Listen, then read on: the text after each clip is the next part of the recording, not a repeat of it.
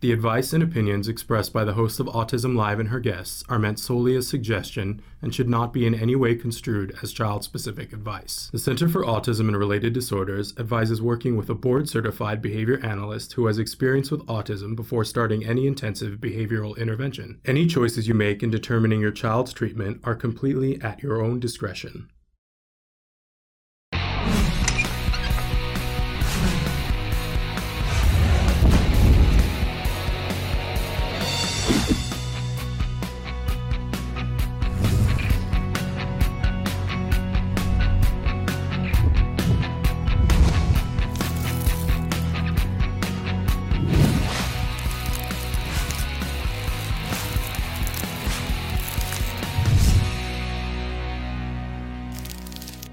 Good morning and welcome to Autism Live. I'm Shannon Penrod and we're coming to you live from many places around the country today. So thrilled to be here with you on this Thursday morning, November 5th. We're doing a quick shout out to a dear friend of the show, Therese McLaughlin, who's been a lifelong friend of mine and who's helped us so many times when we've gone to live events. If you've ever been to a live event with us, and there's like this wonderful redheaded woman who is often at our booth, who is like laying on the floor and letting children paint her face.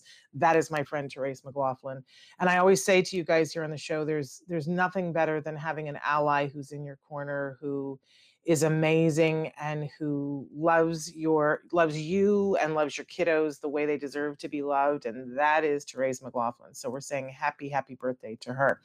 And thank you for indulging me in that. Good morning and welcome, everyone. And already I'm saying hello to Christina. Thank you for being here with us live.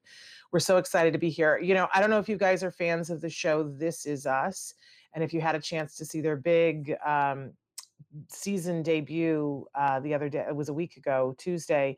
It was a 2-hour special, and I love that show and I love everything about it. And I love that now that they're doing a season in 2020, it's the first time that I've seen a show really effectively deal with how we all are in this pandemic and people wearing masks, and it covers that period of time.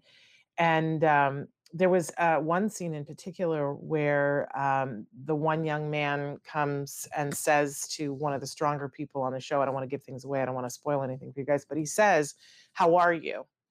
And the dad is kind of like, why are you asking me how I am? And he says, because in these current circumstances, it's important.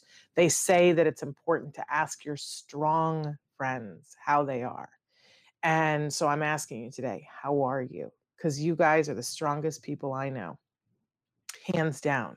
So how are you? How are you today? How are things going? Are you doing okay? I'm sending you hugs and love, and I hope you're doing okay today. But this is a safe space, and you can bring whatever you have to be here safe. Avani wants to know, are we able to view the webinar at a later time? So I want to make you aware of the fact that today, and thank you for bringing that up, Avani. Later on today, we've got a great show for you first this hour, but later on today, Autism Live is co-sponsoring a town hall event that everyone is invited to. You have to register for it, but it's a free registration. But because it's on Zoom, you have to register so that you can get the code, and we don't have people who just want to come and, disrupt. The topic of the webinar is conservatorship, and we have a wonderful family law attorney, Indu Srivastava, is going to be with us. And she's going to first talk about conservatorship in general. Then she's going to talk about conservatorship specifically in California, because each state has different laws, and she will give resources for where you can find out what the laws are in your state if you're not in California. And then there will be a question and answer period. We will be recording it. I just want to give the asterisk that we hope that we will be able to make it public later. I know that we had attempted to do that once before with one of our town halls, and we had an issue because people were asking questions, and somebody asked a question and gave basically their phone number. And so therefore I could not share the recording, because I couldn't give that person's phone number out. So we think that we have found a way that that cannot happen tonight, and it is my hope that it will be recorded and that we will be able to show you. But I like to be open and honest, that it will depend on that. That everything has to go well with the recording, and nothing that could potentially give somebody's personal information. And if that is the case, then we will be able to make that available. So yes, you have to catch up on This Is Us. I really thought it was an amazing. Obviously, it wasn't on this week because of the election, but it'll be back next week. And I said to my husband, there was something so healing about watching television with people who are wearing masks and dealing with the same kinds of things that we're all dealing with, and having considerations about, okay, well, this person went there. Do we have to quarantine before spending time with them? I just thought it was very well done, and I so appreciate. My soul needed it. You know what I'm saying? So anyway, we're yes, and thank you for what somebody said, trying to survive the moment, and I think that's everybody. But you know what I always say here, that it's so important that we not only survive, but we have to at least be trying to thrive, right? And that's hard some days, and some days it's just not possible. But whenever possible, I remember years ago, it was a very transformative moment for me, that somebody was talking about how in your life you have ups and downs. And they were showing this chart that had the up, down, up, down, up, down. And it said, your things are, and I thought, boy, this really is indicative of my life. Things are going really well, and then something happens and it's like, and then you get it back together and things get, right? And they were saying how important it is that this is everybody's life, right? You find something happens, and then if nothing else, when things go bad, try to maintain as much as you can, so that instead of going like this, when you pick up again, maybe you're here and then you can go from there, and that your trajectory of making progress is better. And I know that we certainly found that to be a really effective way of looking at things, that every day couldn't be filled with progress, but if we could maintain till we could get to the next place of progress, that helped a lot. And that's what I mean about trying to thrive. Okay, some people are saying that they're feeling better. This is all good. Well, I'm really excited that you're here with us today. And I want to talk about, for those of you who might be new to the show, this show is meant to be interactive. We really want to hear from you. So let's talk about some of the different ways that you can be a part of the show and be a part of the conversation, which we really want to be having with you. Right now, we are live on Facebook, on YouTube, on Twitter, on Periscope, and on our homepage, autism-live.com. And we will be live for the rest of this hour. Later on, we will also be recorded in all of those locations, that you'll still be able to catch the recording of what we do during this hour. But we will also, within the next few hours, we will podcast the entire episode off to iTunes, Google Play, Apple Podcasts, Spotify, iHeartRadio, Ghana, which I love, Amazon Music, Google Podcasts, Audible, Deezer, and many other places. In fact, we are in as many places that we know of that we can be a free download. We are free in all of those places, and you can subscribe, you can like. We love it when you review us on iTunes. That's a wonderful way to let the world know about us. We are... we don't spend money on promotion. We count on you guys to be our grassroots promotion. So if you like the show, express it to other people and let them know, hey, I watched the show, you might like it. Because that's how people find us, and we appreciate when you do. If there is a place that you like to get your podcast and you don't see it on that list, check to see, because we've run out of space. Check to see if we're available on the way that you like podcasts. And if you see that we're not, please let us know, because we like to be in as many places as possible, because our mission here is to provide information and inspiration. And that is for what we call here the larger autism community. Starts, of course, with individuals on the autism spectrum. They are the living, breathing heart of our community, right? And they're the reason why we're all here. But that larger community that we include is everyone who loves those individuals, loves them, and wants for them to have all the rights, dignity, opportunities, and respect that they deserve, right? So we're talking to that entire community and trying to help that entire community with information and inspiration to be able to not only survive, but to hopefully thrive. It's different for everyone. This playing field is not level. And so it helps us when you write in, if you're, especially if you have a question, if you tell us what part of the world that you're in, and that way we might be able to tell you about different resources in different places. And I'm sending my love to Ian, who's got a headache, and I'm hoping that that subsides for you. But thrilled that you're here with us. I hope we don't add to the headache. I never want to be the cause of a headache, but I'm sure that I have been before at IEP meetings in particular. Anyway, so thrilled. It's such a privilege to be here. You know, we always say that we have lots of experts that are on the show. Oh my goodness, have I got a great expert for you today? We're going to talk about him in just a second. But I just want to point out to you, we do have lots of experts here on the show. I always like to remind you that I'm not one of them, that just isn't my shtick. I'm not an expert in autism. I'm not an expert in, I don't know anything really. I know a little about a lot of things, but not an expert. Now, so why am I here? Well, I'm here because I am a former teacher, and I am the mom of an individual who was diagnosed with autism at the age of 2.5. And I want to make sure that none of you feels alone. And I want to make sure that you all get heard and that you have an opportunity to ask questions of experts.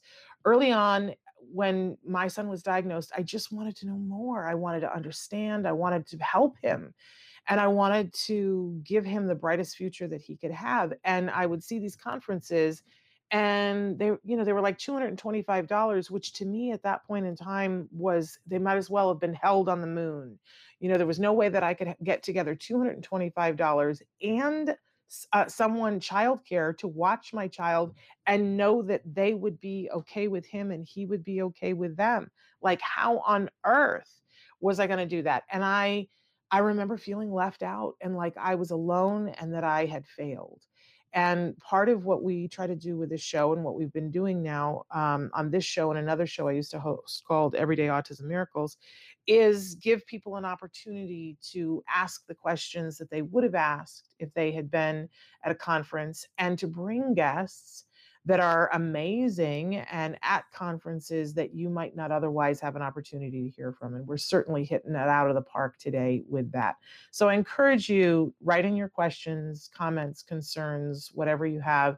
We, on all the platforms that I listed, you know, when you're watching us live, at least on the YouTube, Periscope, Twitter, and Facebook, you can write in on those platforms and it shows up right here for me in real time, which is a big treat. We've had some technical difficulties on this format, but we're loving that aspect of this. So we're working through those technical issues.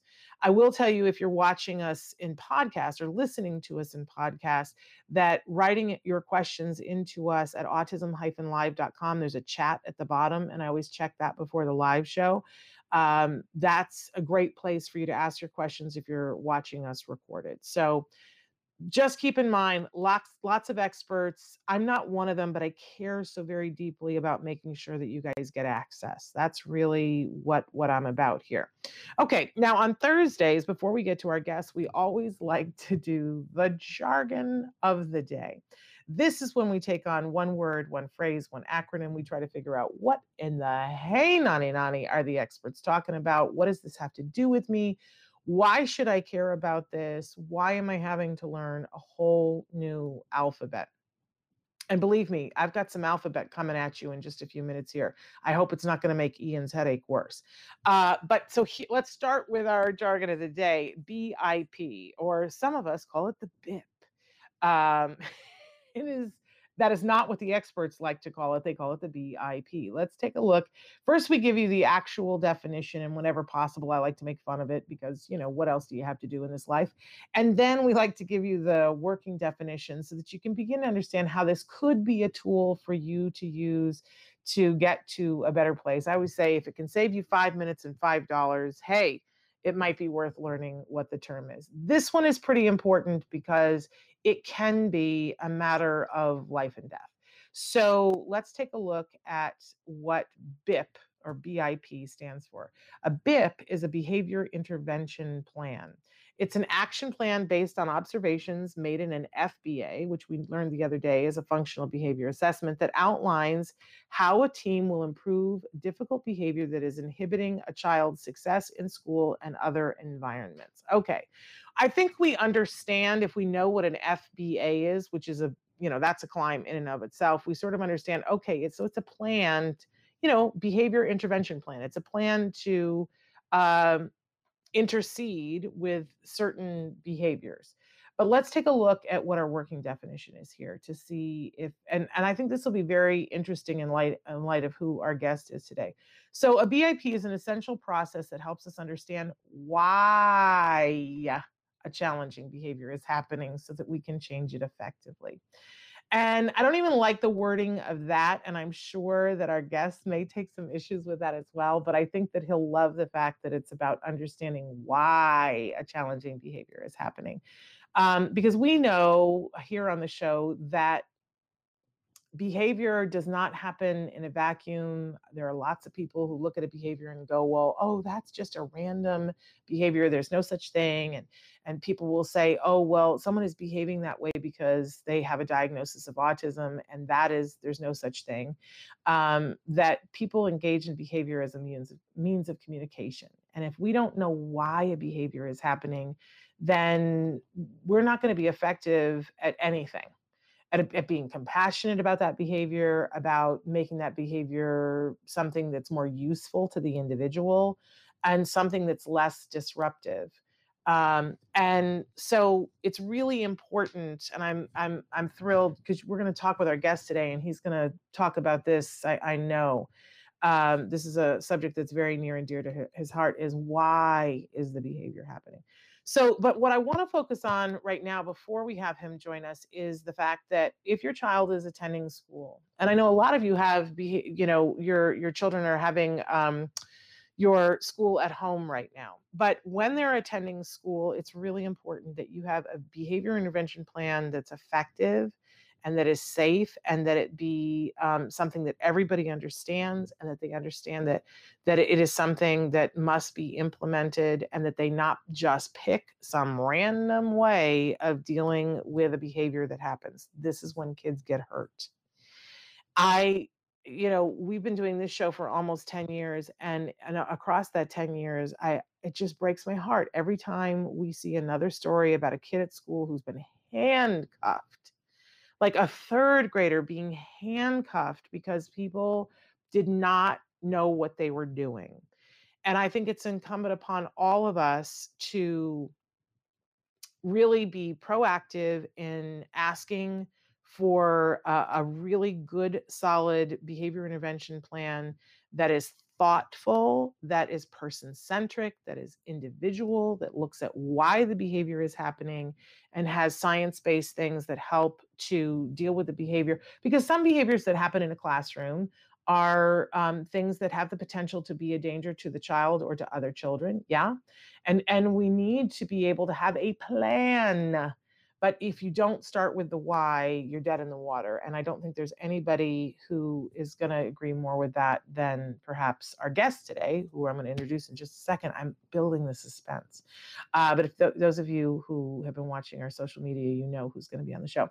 Let's move on to our question of the day. Don't forget, if you do have a behavior intervention plan, make sure there is a box on your IEP and that you check the box behavior intervention plan is attached to the IEP. That makes it part of the legal document that must be followed. Super important to know that. So, our question today is, how do you spend your free time? What do you like to do with your free time? And that might be different than it used to be if you are living in a place like I am, where we are still social distancing to the max. So, write in and let us know, how do you spend your free time? I love hearing how people take time for themselves, because I think as we get older, especially for those of you who may be caregivers, we forget we forget how to enjoy our free time. We forget how to utilize it. So I love it when you guys write in and say how you do your free time, because that sort of primes the pump for the rest of them. We go, oh yeah, I used to love to do that. Why don't I do that anymore? Could I find 5 minutes to do that? Which is a super important thing to do for all of us. Okay, moving on, we have a topic of the week, and our topic this week, I don't remember what it is. I can't remember. Oh, right, acceptance versus contentment. And I think that how could I forget? Because this is one of the most important things in an important week. We have to remember that we can rail against the things that we are unhappy with in life, right? We can do that. It's not very effective, but we can spend all of our time being in a place, well, why did this happen? I do love the story that when Oprah Winfrey was being, she was in court for having said something on her show about the fact that she wasn't going to eat meat anymore, that she was going to become a vegan.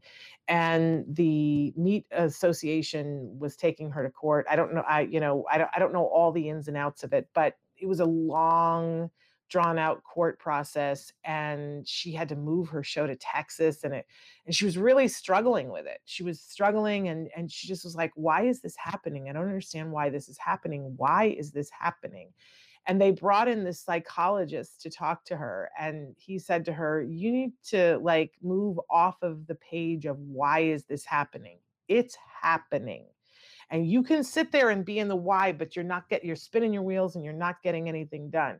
You need to get into the page of what I'm going to do about it. You don't have to be happy about it, but you need to accept that it is happening and stop trying to, revisit the past about why. So we want to see why about behaviors, but in life with big things, we want to look at the why, but not be stuck there, right? And he said, you don't have to be in contentment, but you have to get into acceptance. And there's a big difference. You don't have to like what's happening, um, but you have to accept that it's happening. And I have found that to be a really wonderful way to get back into action, to say, oh, okay, it's happening. What can I do? Oh, okay, now I've got something to do instead of just being stuck. So, who was the psychologist who came and said that to Oprah? Well, that was Dr. Phil. And that's how he became Dr. Phil, because he told her to snap out of it and to accept that it was happening and to get into the phase where she could decide what she wanted to do about it. And I know, as a parent of an individual on the autism spectrum, there were many times that I got stuck. I got stuck in the, what will become of us? And that's easy to do. There's a lot going on. But as soon as I would say, okay, well, this is where we are. This is realistically where we are. I don't have to like it, but I have to acknowledge this is where we are. Now, where do I want to get to? And how do I want to get there? And what am I going to do about it today? Then I had a better day. And for me, that's the difference between acceptance versus contentment. If you can accept where you are, you don't have to like it. Think you'll find it's a quicker path to get into a place of, okay, so what do I want to do about it? What would I like to change? Do I have the ability to change it? And how could I start changing it today? Wonderful. All right. So really quick, because we're past time. I can't believe I went over. But today on the show, and we've had him on the show before, but only when we've been at a live event before. So it's the first time we've had him on our regular sit down show. I just don't know why. But we have Dr. Barry Prezant. We've been talking about this all week long. He's an author, speaker. He's a professor. He's internationally recognized as an expert in the field of autism. And I'll go one better. The thing about Dr. Barry Prezant is that he is a bit of a unicorn in that we have this big, diverse community. And we talk about this all the time on the show, that we don't always agree on everything, right? And there are different, people who will champion one person and other people who will champion another person. But the thing about Dr. Barry Prezant is I'm not aware of anybody who doesn't like him in the autism community. And that's pretty remarkable. Folks who are self advocates love him. Parents and caregivers love him, and I think the press loves him. So that's a pretty unique thing in this community, to be so well loved. So we're so excited to welcome to the show Dr. Barry Prezant. Hi, Shannon. How are you? I'm good. How are you? I'm doing fine. I've never been called a unicorn before, though. Well, and now you're going to have to get a unicorn pin or something. That's But right. I think you understand what I'm saying. It's very difficult in this community to be. to be someone that both caregivers love and that individuals who are on the spectrum and identify themselves as self-advocates, sometimes those two groups have a hard time seeing things at all similarly, and Hmm. for you to be well loved and respected by both is pretty remarkable. Do you feel that on a daily basis? I do, sometimes in very concrete ways. For example, my book, Uniquely Human, it's amazing when I look at, I think there's well over 1,000, ratings and comments on Amazon now. And as you said, and this truly, truly was a surprise to me. I thought I was writing it primarily for educators and parents, Mm, but people on the spectrum, school administrators, parents of adult children on the spectrum, it's been very widely embraced. And I think, as you were just describing that, I think I do have a hunch as to why I feel what I say kind of connects with a broad audience. yeah. And that is what I call my four worlds of autism. Um, and let me just begin by saying I don't have a child or a family member, a close family member on the spectrum, but I was a caregiver starting out working in summer camps where I was responsible for many years as a teenager and young adult for the care and the happiness of children and adults, many of whom had spectrum, if not diagnoses, they were on the spectrum. We're talking about late Yeah. 60s, early 70s. Yeah. I've worked closely with parents for years. We've been doing a parent retreat weekend for close to 25 years, where we take 60 parents to a beautiful setting. And I do that hand in hand with parents who run a family support agency.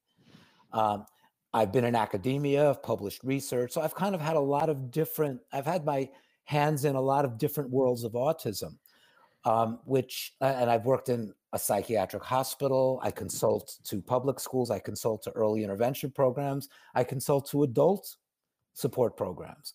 So I've just been out there a lot, which I think has sensitized me to the experiences and needs of a very broad audience. Yeah, I mean, I want to say to you that I think that it's that perspective taking piece, and I think that you have a wonderful insight into, as you say, those four worlds of autism because you've been there. You've been there and been next to people. And someone is saying that you get to be a double unicorn because you also get the two E kids. That's what somebody has written in and said, which I love. So I didn't even finish introducing you because you're Dr. Barry Prezant, and you have a lot of letters after your name. Yes. And I was saying earlier, I said we're gonna go alphabet land. So, and I want to take a second to talk about all the letters because I think it does give you unique insight. So, tell us what all the letters after your name mean, Dr. Yeah. Prezant. Well, this gives me a chance to be self-indulgent and talk a little bit about my big influences. Okay. Mhm. Um, First of all, my undergraduate degree um, was in psycholinguistics. And at the time, it was an area developing rapidly. And psycholinguistics has to do with understanding the relationship with how we think, how we perceive the world, and then how we talk about that and communicate that. Um, and Within my undergraduate years, I was exposed to courses where we spoke about, well, what happens when language does not develop the way we had hoped it would develop, or communication does not develop in that way. And then that led me into a master's degree in speech and language pathology and a doctorate in communication disorders. So the letters are CCC-SLP, which means I'm certified by the American Speech and Hearing Association. But one more quick comment. When people say, oh, so you're a speech pathologist and that's what you focused on, Mm. I say, no, I focused on, and in my coursework, most of my doctoral coursework was in child and human development. So I learned about how all children learn to speak, learn language, how all children learn to play, how all children learn to relate, how all children learn to come to understand their emotions and their emotional experience. And I was able throughout my whole career and still to this day, use that rich understanding of child and human development to understanding people on the autism spectrum. Yeah, and I so appreciate you saying that because I do think that sometimes people go to a speech and language pathologist expecting to get what they got in your book, Uniquely Human. And I Mm. think that often they're disappointed that, you know, maybe you luck out and it's somebody who's a speech and language pathologist who's read your book, but they're not going to have your wealth of knowledge that you have. So I think it's important to distinguish that.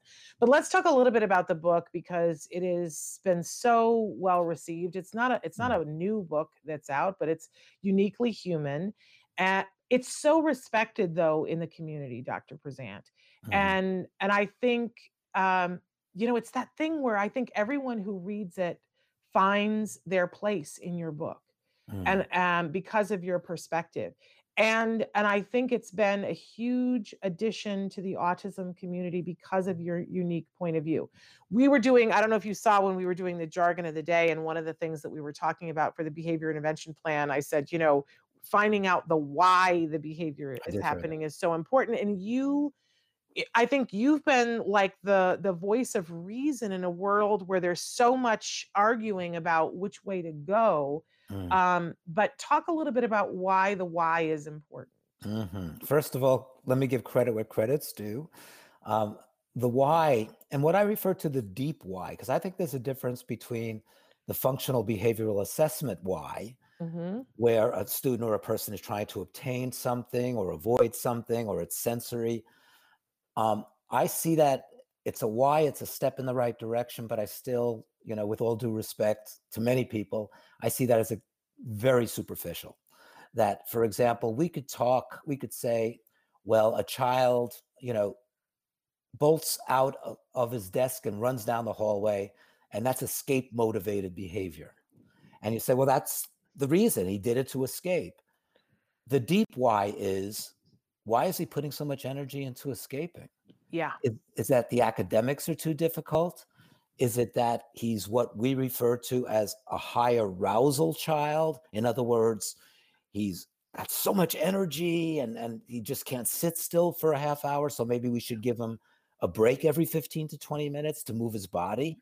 So that's the deep why. And giving Yeah. credit where credit's due, I begin Uniquely Human by talking about a woman with autism from England, Roz Blackburn, Hmm. who it's a long story how I got to know her, but I brought her over to the United States to speak 3 times. We've presented together. We traveled. Actually, at one point, she and Carol Gray, who developed Social Stories, and I did workshops together because Hmm. I met her through Carol, and she says, and she's well into her 40s now. I have not seen her for a few years, but there was a period of time where we were together almost every 2 years here in the States, Hmm. and she would say, you know, Barry, when people never asked why I did things, why I rocked, Hmm. okay, why sometimes and this is her phrase, I didn't want to do social, okay, I don't want to do social tonight, no, Yeah. yeah.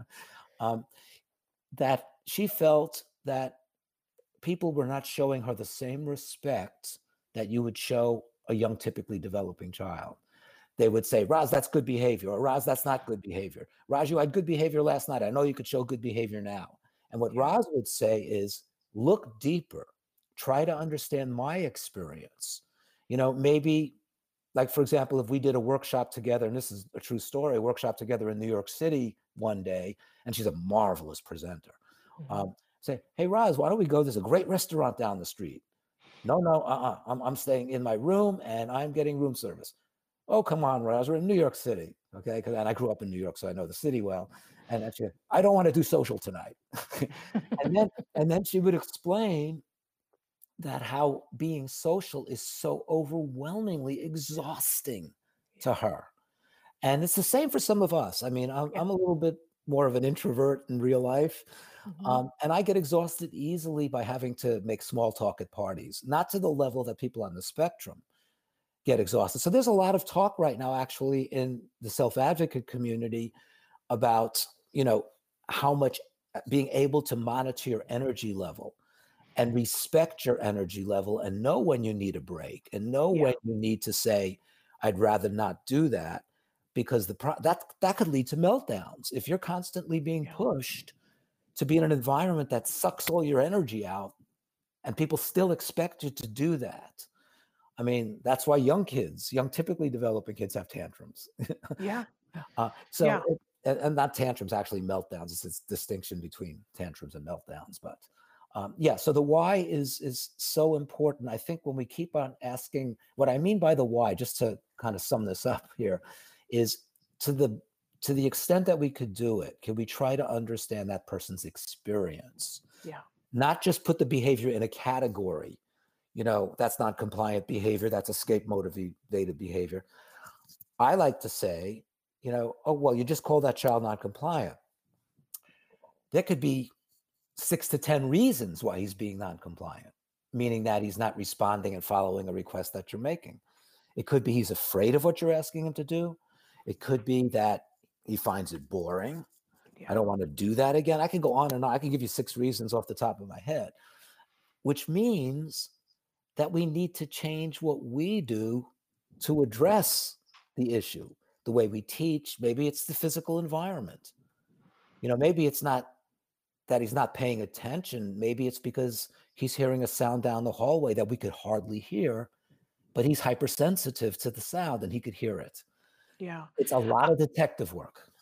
I love, though, that in your book, Uniquely Human, you constantly give examples of the fact, example of a time when you've run into this. So we see a lot of different kids and teens and adults in your book, and we can relate to them. But you also always relate it back to the fact that we all do this behavior to some extent, whatever it is that you're saying, like saying just now that, oh, I'm the same way, that I can be very social. Like I can do the social thing, but I have a limit of how much I can do. And then I need to shut off, turn off, or I know that I'm not going to feel well.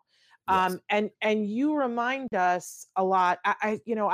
I read your book years ago, and then I was rereading it this week before doing this interview with you. And I don't know, we didn't have a chance to talk beforehand, but one of the things that I know a lot of us have been upset about in the last month, I don't know if you heard anything about this show Big Brother that they were doing. And there was a contestant on Big Brother that identified himself as being on the spectrum. He had won the thing years ago, but now he was back doing the All-Stars. And Ian, the young man who identifies himself as being on the spectrum, demonstrated behaviors like rocking, right? And things like that. And there were at least 2 people on the show who took issue and took exception to his rocking and said that it was weird and that it was off-putting to them. And then they showed a video with all of them, all the contestants sitting there, including the 2 people who said that it was weird and off-putting, and before something that was very nerve-wracking. And if you look down the line, each and every one of them was doing something. One of the people who said, his rocking puts me off, her foot was going 1,000,000 miles a minute. Right. And I love that in your book, you bring this up and say, hey, this is all of us. Yes. And that if you're put off by the rocking, it needs to start with you.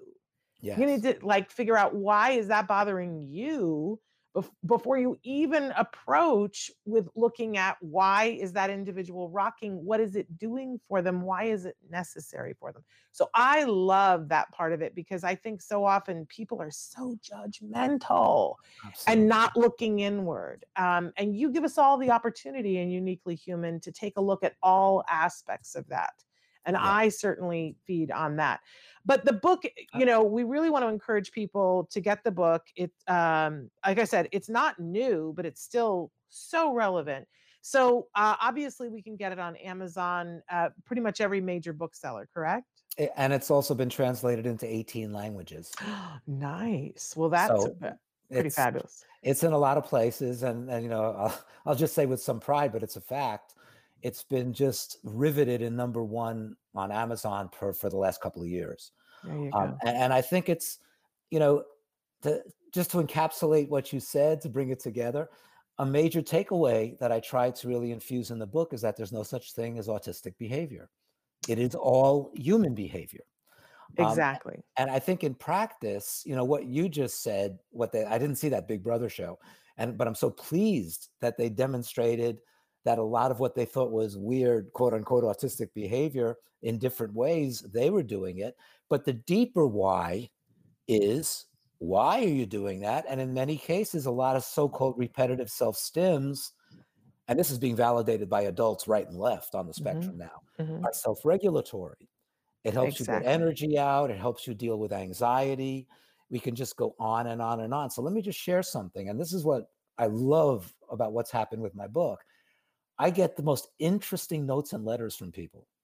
Literally yesterday, and without letting any confidential information out, I got this long email. Sometimes I get these emails and I open them up and say, oh boy, this is long. I have to read it. It was an incredible story from a 58-year-old woman on the spectrum who was diagnosed 2 years ago, who's married, has a good life, but she spoke about how she always had so much anxiety and so many issues, and she had a lousy kind of self-image. And then she spoke about how she was literally physically abused due to her self-stims when she was a kid. Oh. And she said, I was traumatized. And a lot of people, Mm. adults on the spectrum now are talking about the trauma they experienced. I'm not saying all of it, but to some degree, a certain percentage of that trauma had to do with what they were doing to try to calm themselves, self-regulate, rock, pace, stare at their fingers. And people, even though the intentions might have been good, you look a little different. I don't want you to look different. That when people try to extinguish that behavior or give them negative feedback and try to correct them all the time, it shattered their sense of who they were as people. It shattered their sense of being comfortable with who they were. And it was taking away the strategies that they were using to try to deal with a chaotic, busy world around them. Yeah. I mean, we certainly have talked on the show many times before about in the present day, the difference between, and we probably are not going to agree entirely on this, but just so you know, Dr. Prezant, I'm a huge fan of really good quality ABA. Uh-huh. Because that's what my son had, and Mhm. that helped us tremendously. So, but I always draw the distinction here on the show between really good quality ABA and the schlocky ABA that is being passed off as ABA right now, where where it's cookie cutter, where they don't take into consideration the individual, where they're not looking at the why. And I know that I really want to pivot to talking about certs. And I Sure. would love it if you would talk about certs on its own, but then maybe to give a little bit of a comparison, because people will write in and they kind of want to know the difference. Like, what's the difference between teach and, for instance, RDI and floor time? And I mean, and ABA and certs and a lot of people out there are confused. So Mm. do you want tell us about certs and maybe compare it to some of the other things that are out there? Sure. Just to give you a quick and dirty answer, actually, in the certs manuals, we have a Mm-hmm. whole chapter on comparing certs to other Mm-hmm. approaches. Now, that was written more than 15 years ago, okay, but it still is very relevant. So certs Tell us is, what it stands for yeah, first. certs is an acronym, and it stands for what we believe are the 3 domains that must be the highest priorities for people on the spectrum, but not just people on the spectrum, people who have challenges in social communication and in staying well regulated emotionally and physiologically. Okay. And that's where we believe, problem behaviors come from. When you have problems staying well regulated emotionally and physiologically, it's Eric Schopler who started the teach model. I knew most of these people. Eric passed away a number of years ago. He always used and the teach people use the analogy of the tip of the iceberg. When you're seeing the behavior, you're not seeing what's underlying that, the anxiety, the fear, the sensory sensitivities, something that we call negative emotional memories. I talk about in the book. Let's get away from that now. So CERTS stands for the 3 domains that we believe that really need to be front and center for people on the spectrum and other disabilities. We know that research for decades has indicated one of the best indicators, or what's called predictors, of kids and people doing well is progress in social communication. And let me just say this quickly. Progress in social communication doesn't mean saying longer and longer sentences. I mean, that may be a part of it, because as you know, many of our kids could memorize longer and longer sentences when they're shown pictures. Progress in social communication is knowing how to engage people, share emotions, share information, and engage people over reciprocal interaction.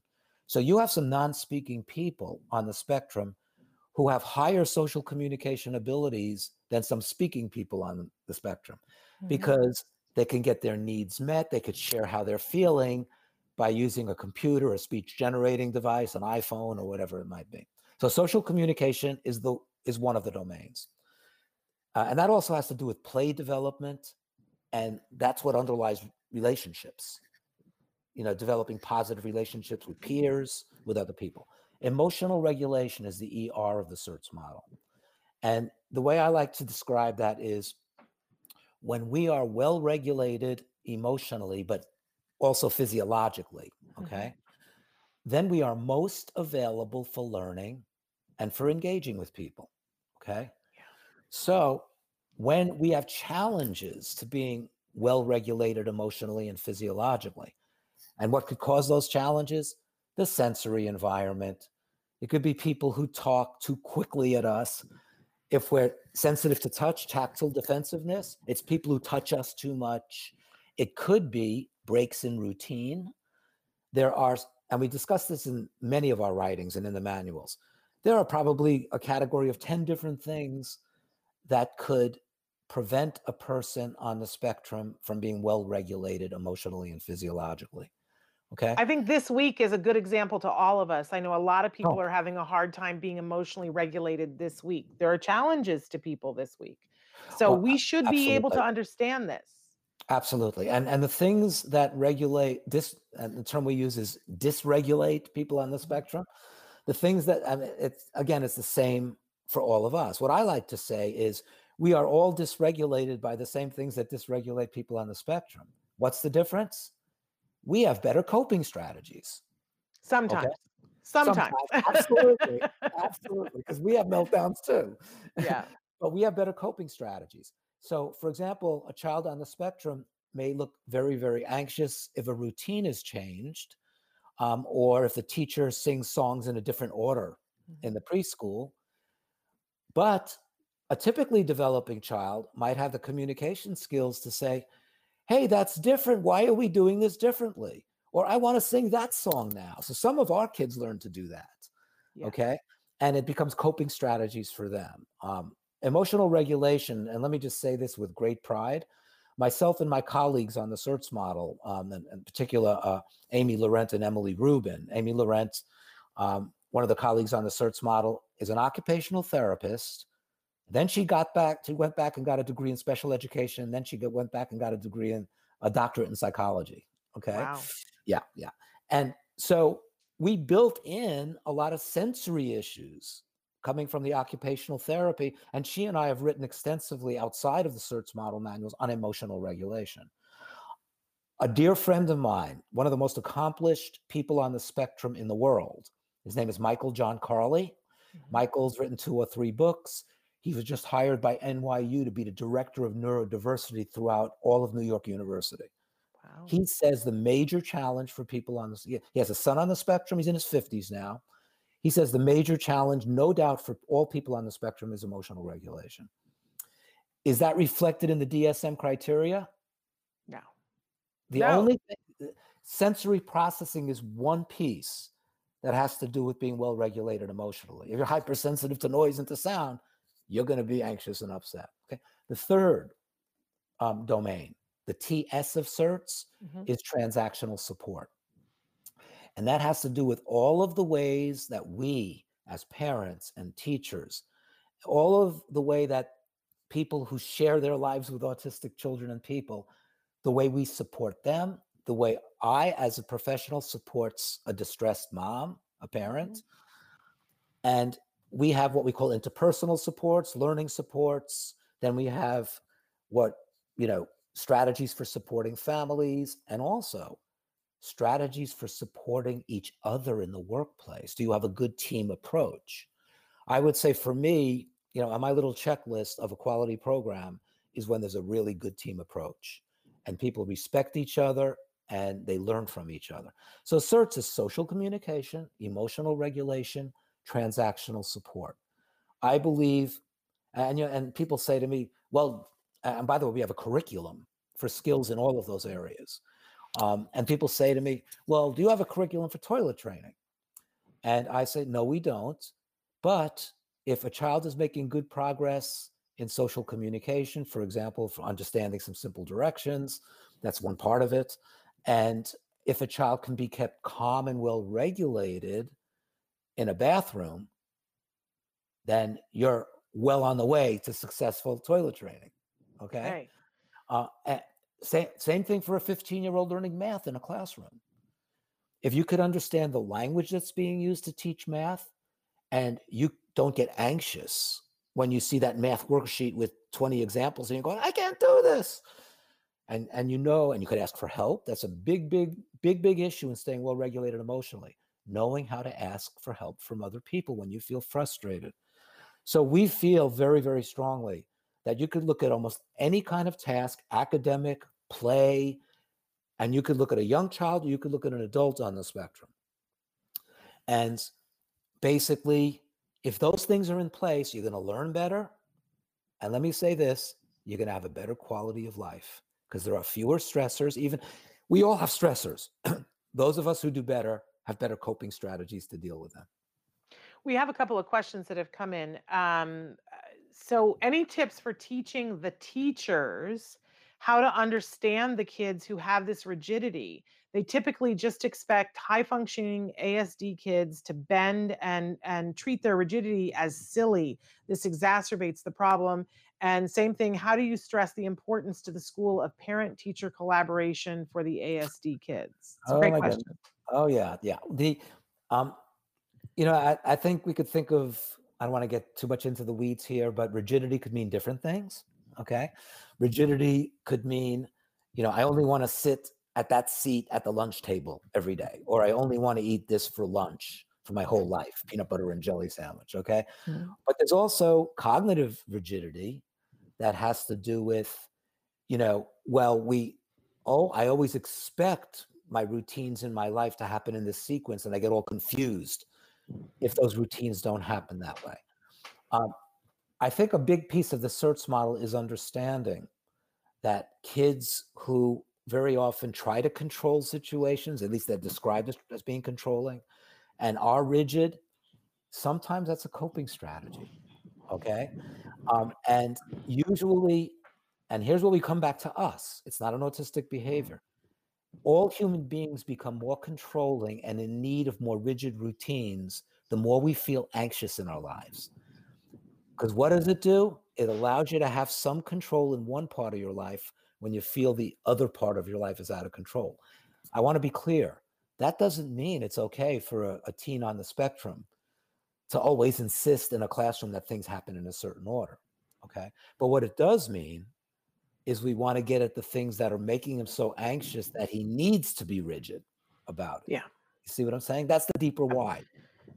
Absolutely. Yeah. Well, we experience this all the time, and I'm the person in our house who has OCD, and I love being around my son, who's now about to be an adult, and he'll see me on a day when things are not going well for me internally, and I'll have to go back and check the door 3 times. Yes. And I'll get back into the car, and my son will say, "What's really going on, Mom?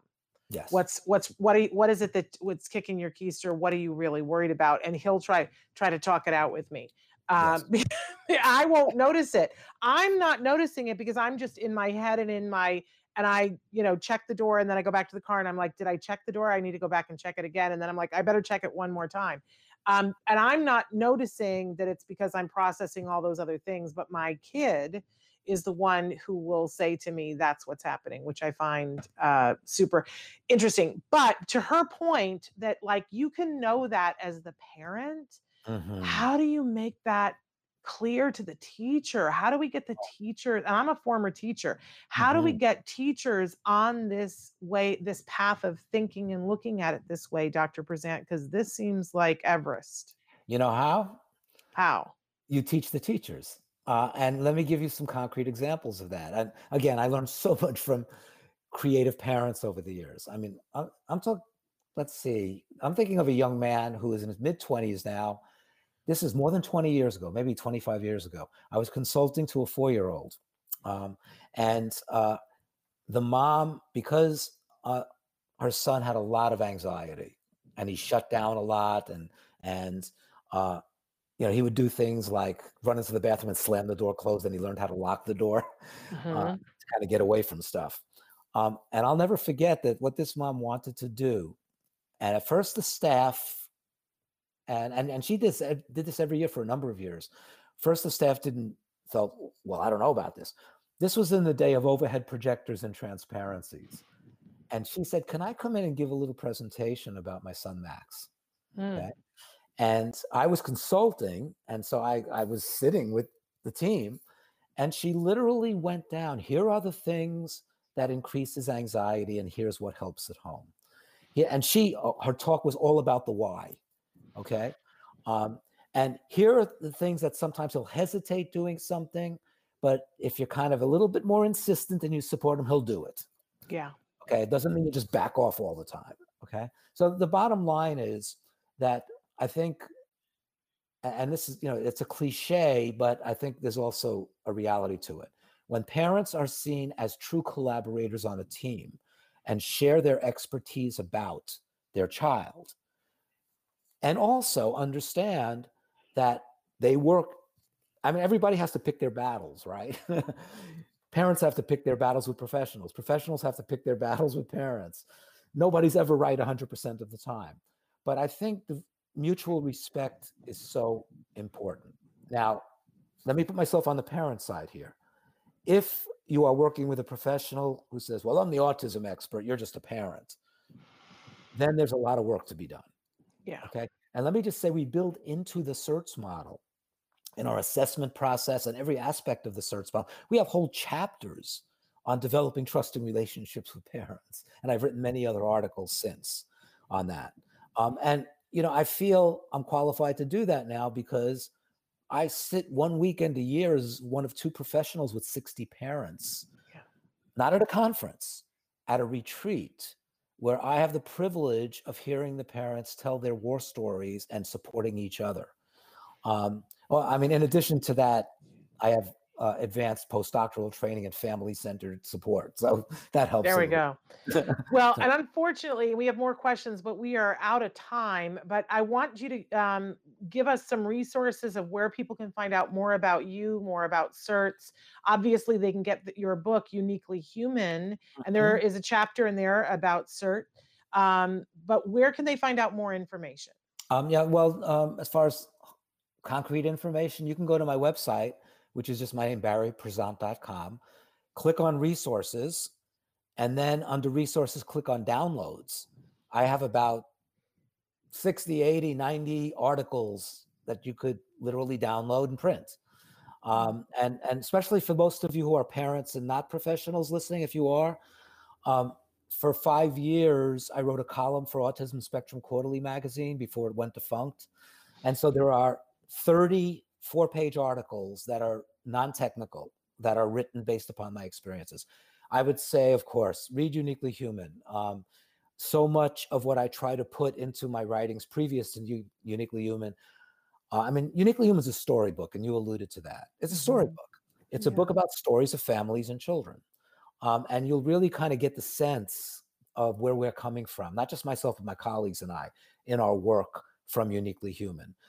Please listen to the podcast. We're having wonderful experts on. Podcast. Tell them how to get to your podcast. So I started a podcast as a partner with an autistic man, an engineer named Dave Finch. So it's a autistic neurotypical partnership. And it's go to uniquelyhuman.com, sign up, become part of our community. There's a place to sign up. We just started it a month and a half ago. We have our 4th podcast is coming out probably tomorrow. We are having guests who are parents. We're having guests who are researchers.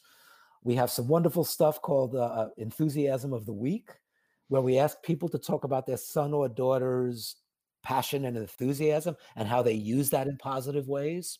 Wonderful. So it's gotten good reviews for the first few podcasts. Thank you so much for being here with us, and we hope that people will check those sites out. I want to thank you for taking the time to be with us. We're totally out of time. I want to remind everybody that we are doing a special town hall tonight on conservatorship, and if that's something you want to go to, visit us on Facebook and sign up. There is a registration that you have to do, but it's free.